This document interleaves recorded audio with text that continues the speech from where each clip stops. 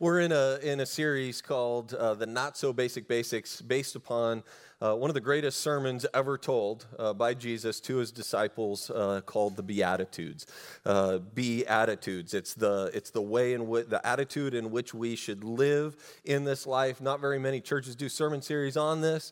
We discovered mainly because once you teach on it, you have to live it out, apparently.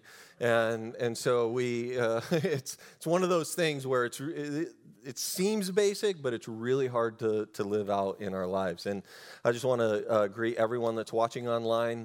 Glad to have you guys back with us after your announcements, and your online pastor will take care of you. This is the new world we live in, right? Where I have to greet you guys, and then I got to greet these guys, and yet half of our church, maybe probably more than that, is watching online this morning. And so we're grateful for you guys here, but we're also grateful for you that are watching online.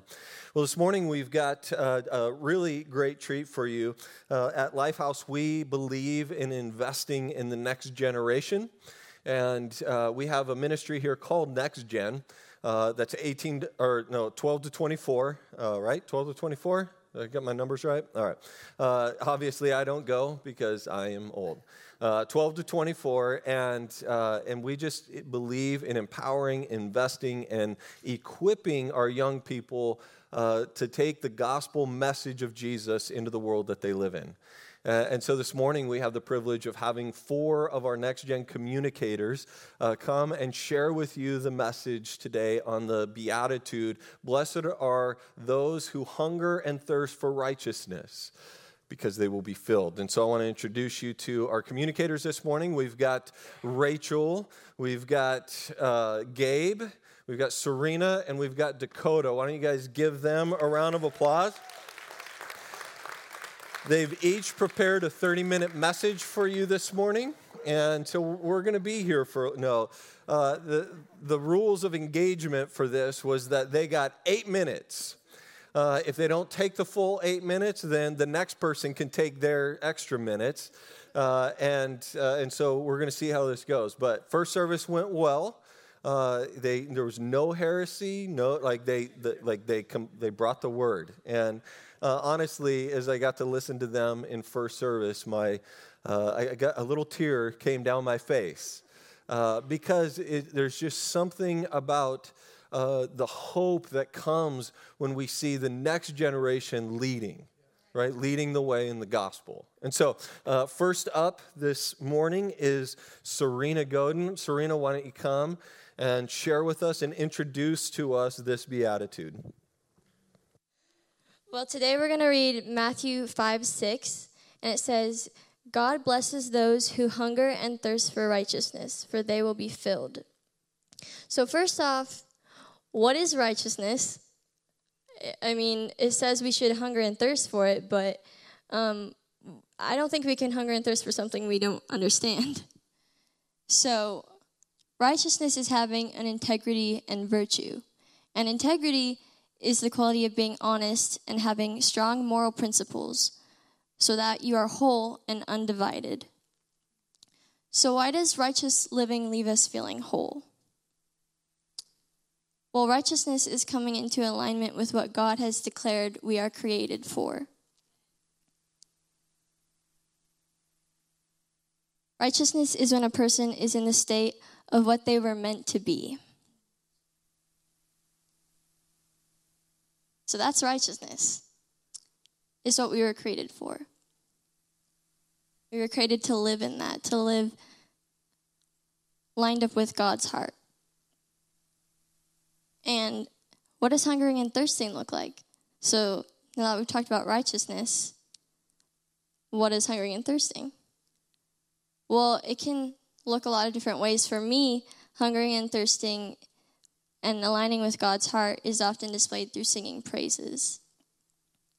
And declaring who God is and making him my focus reminds me that it's not all about me and my problems and my negative thoughts, that God is bigger and better than any of those things consuming and taking over my mind. And trust me, getting on stage, whether it's speaking or singing, is not easy for me. I do not like the spotlight at all. it's nerve-wracking, but I do it to glorify God, and it's really not about me. I don't like this at all. But I love praising him because it's exactly what we're talking about today, is hungering and thirsting for him, and we get to know his heart when we're doing that.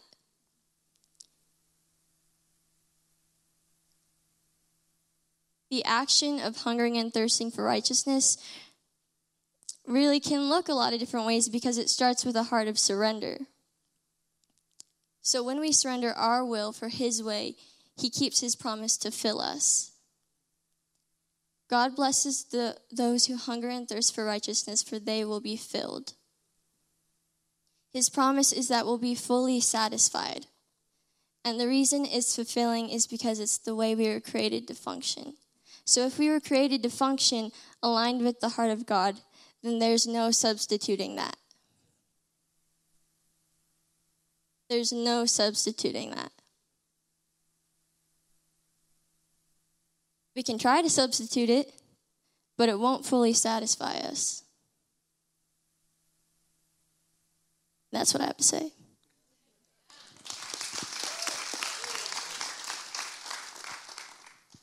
Good morning, everyone. My name's Dakota. I come from one of the smallest towns in the Northwest that I've ever seen. I come to you today to share my story of transformation. Unlike Serena, I could spend a lot more time telling you this story, but I have 8 minutes to do so. This story of transformation engulfs my testimony in every day and those things, activities, and everything that's come up to this point right now. I came to Christ in July of 2016. After I've come to Christ, I had a lack of community. I had a lack of guidance in my life. There was things that I was not thirsting for. I was not searching for. I wasn't in the Word. I wasn't. We have this idea of what a Christian might look like, but we talk about hunger and thirst for righteousness. Those are things that I was not doing. Through all of that, I had fell to the world. I had started involving myself in harmful activities, substance abuse, developing just harmful addictions for myself, and I was blind to those things. Through all this, it starts to wear on you. I know Pastor Paul and Pastor Ryan have talked both about this saying that Texans have of pulling yourself up by your bootstraps. That's what I tried to do. I enlisted in the military because I was at a low point in my life. And I felt like if there was something that I could do to make myself look better, if there was something that I could do to make my family appreciate me more, to buy their love and affection for me and to make them proud, then that might fulfill me. That might satisfy that thirst for love. That might satisfy my hunger for righteousness and all those things that the world tells you is what you're supposed to do. When you're in boot camp, you get stripped down. And that was a lot of what I was looking to do, was to be stripped down and start over. So while some people might have a traumatic experience, boot camp was really peaceful for me. It was a time in which I was able to remove all the things in which I had associated with before, and you don't have a choice on whether, you want to go do something that you're not supposed to. You're stuck in a place. This place was Oklahoma for me, which was really sad. But it was reviving. I felt revived. With this new sense of revival, I went on to San Angelo, which is, for most of you, if you know, it's about a 3-hour short drive from here. And I had taken those things that were stripped away from me. I had taken those things that were removed from my life, and I wanted to start with a new beginning. Unfortunately, when you are dropped off at your permanent duty station, which mine is San Antonio, you're given a lot of freedom. And I think we all know that when people aren't accounted for, when people are given freedom and we're trying to live life for ourselves, there's a lot of terrors that go on. There are a lot of things that we apply ourselves to that might not be fruitful for ourselves, that might be harmful to us and those people who are around us who we spend time in relationship with. Through all of that, there was that sense of needing something again. There was that sense that I was lacking, and I just couldn't understand it. It's kind of like a friend comes to you and there's a video that I love to refer to. It's called the Nail in the Head video. And if you guys haven't seen it, you should really go watch it because it'll bring some joy to your day at the bare minimum. But it's this lady who has a nail in her head, and her significant other sitting next to her, and she's just talking about the pain of the nail. And he's like, okay, all right. Well, you got a nail in your head. And she's like, you never listen to me. And so it's the struggle of the people who we care about telling them, hey, you're not doing the right things, or you got something that's, you got a thorn in your foot. If you take the thorn out, the pain will go away. Well, I wasn't open to receiving wisdom. I wasn't open to having that spoken into my heart. And at the end of the day, it was to my own detriment. It was to my own failures, everything that had led up to that time. Sort of the last straw in all of these harmful activities was my mother was invited to a wedding in New Orleans. And New Orleans is a 12-hour drive from San Antonio, if you guys didn't know. And on top of all the things that I was doing that were wrong, I thought, New Orleans sounds really fun. So I accepted her invitation, and I drove to New Orleans, and I shared this with First Service. There was actually a Sunday, I believe I left the day after, where there was a woman who had conversations with, and she's like, what are you doing? How's this week look for you? And, well, I'm going to New Orleans. And she's like, oh, okay. I hope you're doing good things. And I'm like, oh, yeah, for sure. Totally understanding what I was about to get myself into and openly, not really fighting it off too hard. Now, New Orleans was a long, painful trip for me. There were times in which I was able to sit and kind of really self-evaluate. And then when those times, arose, I would drown them in a, substance.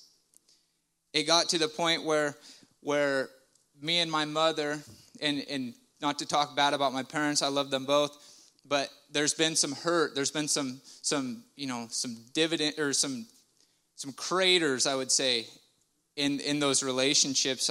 My father, my biological father, and her split up when I was 5, and then she remarried to the man I called Dad, and then they split up.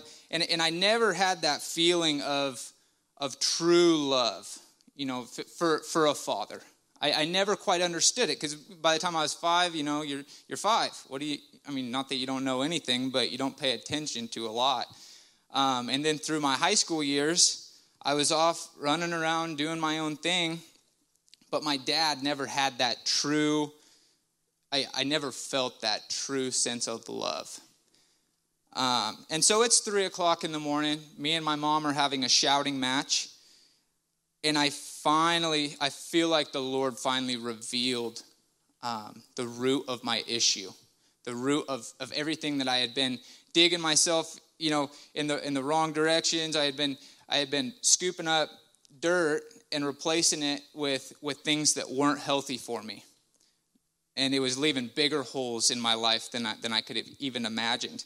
But in this moment at 3 o'clock, while I'm, we'll just say, I'm a well-oiled machine as far as lubrication goes, I feel like the Lord revealed to me, and this is what I told my mother as she's kind of calling me a hypocrite in the most loving way a mom can.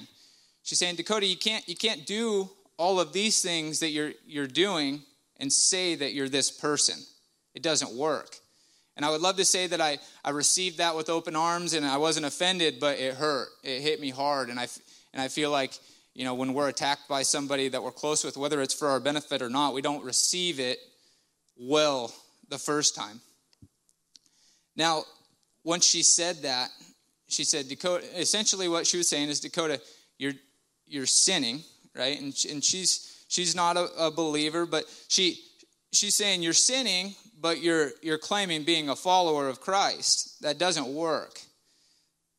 And that's not exactly correct, right? Just because we're followers, just because we're saved doesn't mean we're perfect, but at the end of the day, I was openly going against what the Lord had to say in my life. And I figured as long as I, closed my ears, as long as I didn't look at the Lord, that my ignorance would save me from the destruction that I was leading myself on the path of. Now, the line was, I finally found a father who loves me. And at 3 a.m, while me and my mom are having a heated argument, shouting match, we both started bawling.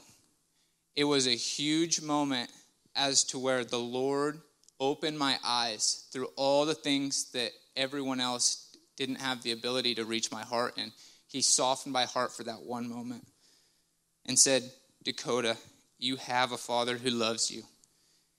And it hurt. It hurt bad. We started bawling. We hugged. We had this sense of reconciliation.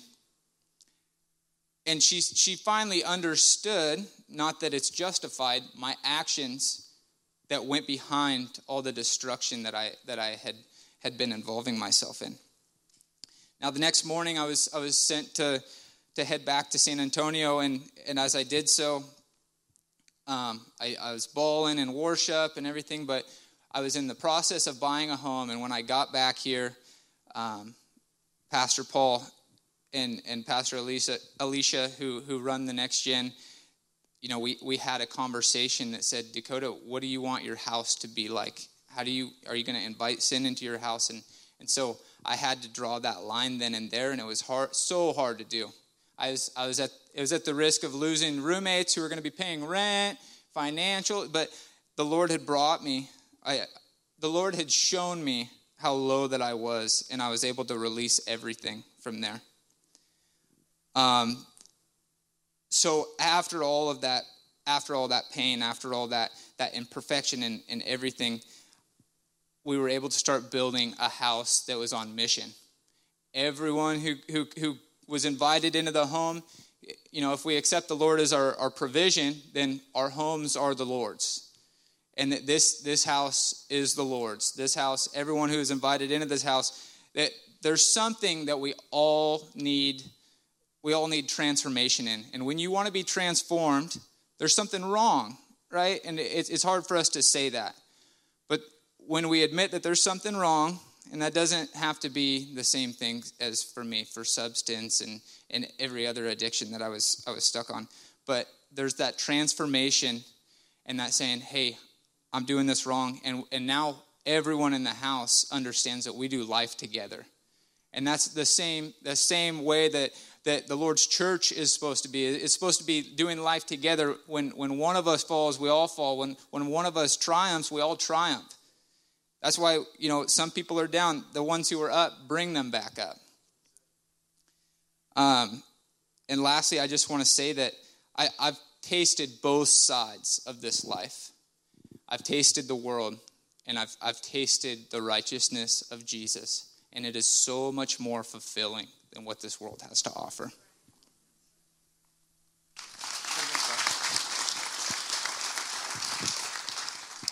Hello, my name is Gabriel Moore. I'm the summer intern here. I'm just going to dive right in. Blessed are those who hunger and thirst for righteousness, for they will be satisfied. In my life, there is no substitute for righteousness. In my life, I put relationship, I put connections above all. Deep down, I wanted to feel loved. I wanted to feel needed. I wanted to prove myself because people looked down on me because of my age, my appearance, my financial status, my height, my parents. I was hungry and thirsty for relationship and connection, and I was never satisfied with that. My soul was so empty. It was so craving for love from others. It was so craving for appreciation from others. Nothing was filling my pain. About 2 years ago, my parents decided to move our family to Honolulu, Hawaii. As a whole family, we were going into the unknown. We were stepping out by faith. At that time, my relationship with Jesus was not secure. My identity was not secure. I was struggling to find, I was just struggling to fill my empty soul. So 3 weeks ago, we went to a camp, our Next Gen group, and one of the pastors gave this analogy. If this relationship isn't aligned, if this relationship with Jesus, if I'm not aligned with Jesus, then none of these relationships here will be fruitful. They won't be life-giving. They won't be reliable. They'll be more consuming. So transitioning to Hawaii was super difficult for me. I didn't know myself. I didn't know the importance of following Christ. I just knew that I was just following my parents around. I was just being dragged to Hawaii. I did not feel him in my pain. I didn't feel him in my struggles. At night, I would come home from the beach and running track and going to the movies. And I just break down crying like, where are you? Why is my soul so empty? Why am I feeling this pain? Why am I not connected? I was so hurt. I didn't feel him. It was like the silent treatment. I longed for a relationship this way. And I wasn't focusing this way because I wasn't getting the satisfaction this way because he was blocking me. I felt like he was blocking me out. I was so angry and bitter. So this way I was going for it. I was going for this way. On the outside, it looked like I was loved. I had friends. Pretty much a lot of people knew me. I ran track. I was varsity. But in the inside, I was abandoned. I was rejected. It felt like I was kicked to the curb. I was being dragged around by my parents, going to church, had my head down, not doing anything. So it was super hard for me. I wasn't hungry for righteousness, but I was hungry for the appreciation, the relationships, the connections, the friendships. It's interesting that what I got was friendships, connections. I thought I was loved. I got love from people, but it's interesting. It didn't satisfy my soul. It didn't satisfy my hunger that I was craving for. 7 months into Hawaii, me and my family moved to Anthem, Arizona. It was my senior year. It was my senior year in Arizona, and I was so torn and so rejected. I had all this pain in me, and I couldn't. It was just so hard. So I put this barrier up, saying, "You can have this. You can have this in me, but you can't have any more of me. You can know I run track. I love hanging out. I'll play some ultimate frisbee with you guys, but that's all you get. You don't get to know anything else about me because I was so torn. I didn't want people into my life because I put this barrier up so people wouldn't get into my life and I could share my pain because I feel like they would tear me apart later on. They would use it against me. So I isolated myself. It was my choice. I felt stuck. I was so torn. I didn't want to feel the pain of rejection. I chose to sit in my bitterness. I chose to sit in my filth. I chose to sit in my anger. I felt so stuck. I was ashamed. And Jesus was waiting with his arms wide open. He's inviting us, and I was saying no to that. It took 1 year for me to finally say, not my will, but your will be done in my life. I knew the promises he had over my life. It's just I couldn't believe it because all these lies, all this barrier blocking me from everyone, I put that up, but I was hearing these lies. Oh, you're not going to do it. You're not good enough. You need to prove yourself more. You're not worth it. And all these lies were getting in my head, but it finally took a year for me to finally say, you know what? I'm done. I'm going after Jesus. I signed up for this winter camp this past December in 2019. It was the last day, and I said, I'm going to go for it. Since I'm paying for this, I'm just going to put myself out there, see what Jesus does, because I haven't felt his word. I haven't heard him. I haven't seen him. I haven't felt his presence, so I just went for it. Oh my, that weekend rerouted my mind and my heart to his promise. I was crying out to God at night in Hawaii. I was asking all these questions. I was shoving it in his head, in his face, but I wasn't listening. I had a bitter heart. My heart was hardened. It wasn't working. I wasn't getting the satisfaction. But God started speaking truth and identity into me. He said, He is the ultimate rerouter. I went from here to here. God, I was choosing this, but then I was like, you know what? No, I'm not going to do this anymore. I'm not going to listen to the lies. I'm not going to listen to my pain. I'm going to go from here. And God said, you're here now. You're living for me now. And in my faith, I was trying to press in. I was just trying to lean in for what he wanted from me. I let my guard down. And it was hard. But once I did, he said, Gabriel, you are loved. That was the one thing I wanted. Gabriel, I have a plan for your life. Gabriel, go into the world and serve others. Be a servant leader. Proclaim his name to this generation so that there may be hope. And hope, that's what we need. We need some hope right now. Let's get fired up. It satisfied my soul. It filled my soul with compassion for others. It says in Psalms 23, verse 3, he restores my soul. He guides me on paths of righteousness. He guides me on paths of righteousness. He has not stopped guiding me, and he will never stop. When I was feeling down in my life, and when I was at the lowest part of my life, lonely, isolated, he was with me. I just couldn't hear him because I was putting this up. But I know my God is not going to turn his back on me. There might be more low points in my life, and there's going to be high points in my life. But I know during those low points, he's going to be there. It says, blessed are those who hunger and thirst for righteousness. I went from here to here, and he rerouted my life. Ultimate rerouter. I knew I had to come to San Antonio. I knew it. I signed up for this internship, and I went for it. And I said, God, I'm going to be fully present here. He blessed my relationships, and they are fruitful. I was aligning my relationship with Jesus. I was like, God, I'm going to put you first. I was building this relationship. So these relationships here would be fruitful. They'll be life-giving. They'll prosper. And that's what's going on here. We are not, here in San Antonio, the relationships I've built, I used to be consuming because I was so hurt. My soul was empty. I was trying to use people, trying to consume them. And it was like, it kind of satisfied my soul, but it didn't. When I got here, like things started to click. We're not consuming one another. We're life-giving. We're encouraging. We're sharpening each other up for the good work. Jesus is faithful. We got to remain faithful. Blessed are those who hunger and thirst for righteousness, for they will be satisfied. This morning I was praying, and I just felt like I wanted to say this. I just want to pray. God, for those that feel like their soul is empty and they need you, I pray that you'd stir up a fire in them, stir up those winds, God. Get them hungry and thirsty for your righteousness so that there could be a transformation in San Antonio. Lifehouse is here on a mission. Here on a mission. Wherever we are. We go to work, we go to school, we go to church. God, we will be encouraging one another so we can go out and do the good work. We need you, Jesus. Thank you.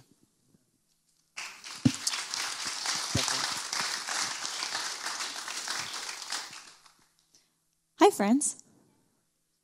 It's good to be with you today. I'm just getting my notes turned up. All right. I have a very important question for everyone here today. Who here enjoys soda? Just this group? No one else? Just me? Okay, I'm glad it's not just me. I always ask because my brother actually doesn't like soda. And it weirds me out. So I just wanted to make sure that we're all kind of sort of on the same page. But you know what I enjoy almost more than soda, and this is you're going to think I'm really weird for this too, is the commercial marketing slogans that go along with the soda. Just because it makes you feel warm and fuzzy inside. It's it enhances the experience of enjoying the soda. You're just I'm not just enjoying the soda. It's the over-encompassingness. Yeah. I don't know. Someone's what on earth is she talking about? But one of my favorite sodas is Sprite, because for me, it just reminds me of my childhood. It's very nostalgic. And Sprite's main slogan used to be, quench your thirst, which is interesting. because Sprite doesn't actually quench your thirst. It doesn't. It will actually satisfy a secondary craving that we have for sugar and not our actual physical thirst. Only water can quench the thirst that we have physically. Likewise, there's only one solution to satisfying our hunger and thirst for righteousness, and that's righteousness. We might try and fill ourselves with what we think might be righteous, or with things that we think might get us to righteousness, but it won't actually satisfy that hunger and thirsting that we have.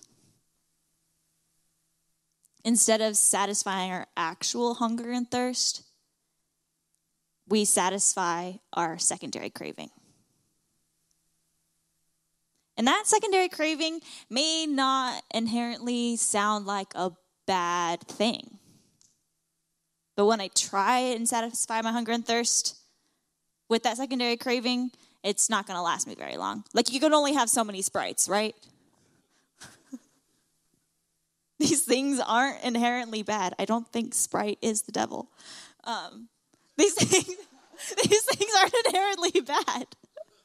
Serving in church is not inherently bad. Serving people, serving is good. Church is good. And I can try to satisfy my hunger and thirst with that. Not bad. And while these actions might come out of a righteous heart, they will not lead to a righteous heart. Sometimes I think my life will sometimes reflect this false statement. Blessed is Rachel, because she fulfills her own hunger and thirsting with her own morally good activities. And honestly, I think that's how I've lived good portions of my life. Because I have had a secondary craving for the approval of other people. Which, my parents are pastors, I grew up in church. In the world that I grew up around, it can, looking for the approval of others can look like serving others so that I gain their approval. Going to church so I look a little extra spiritual. Saying the right things at the right time to make it look like I have it all together. Because I want you to think, wow, look at Rachel, look what a great person she is. Look at all the super awesome things that she does. But my own religious activity is not righteousness. And so multiple times in my life, I just find myself in these seasons where I'm just doing things. Lots of things. And these aren't inherently bad things. Playing on worship team, serving at church, going to Bible college, leading mission trips, all things, but my life had no margins. I just filled it with doing things. And so I had no space to just be with Jesus. What started out as doing things with decent intentions kind of put me out in left field. I was depleted, tired, and kind of on empty.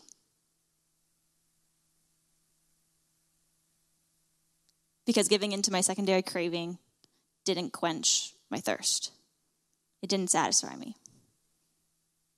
I tried to come up with a couple more car analogies, but unfortunately I'm not a car person.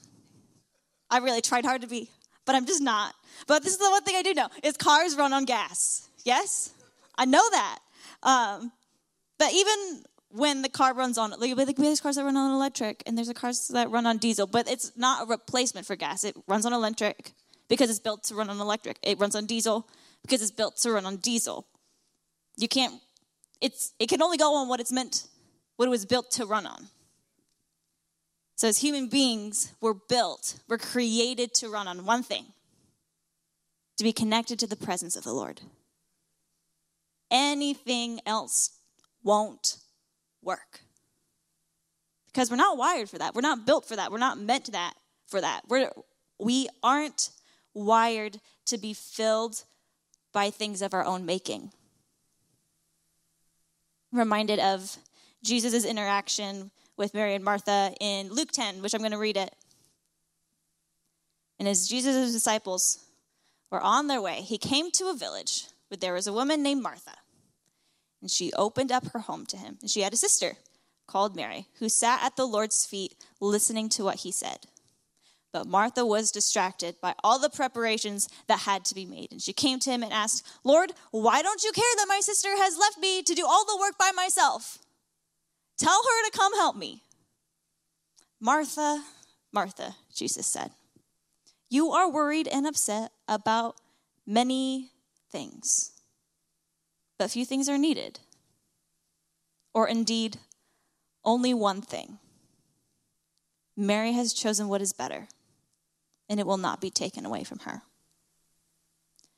So many times in my life, I have realized that I am Martha in this story. And sometimes I've tricked myself into thinking I'm being Mary by being Martha. Because Martha was doing all the right things. The preparations that she was working on weren't inherently bad things, but these things were a distraction for her.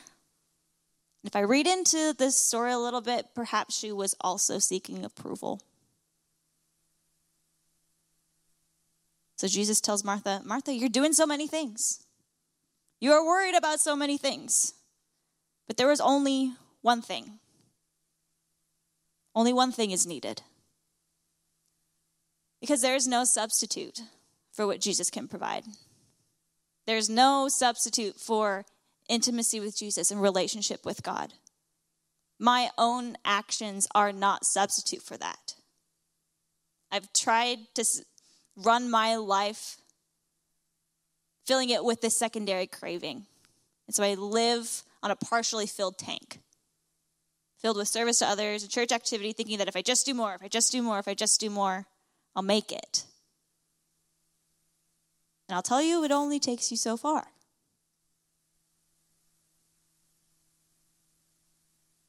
Because it's not the one thing that I need.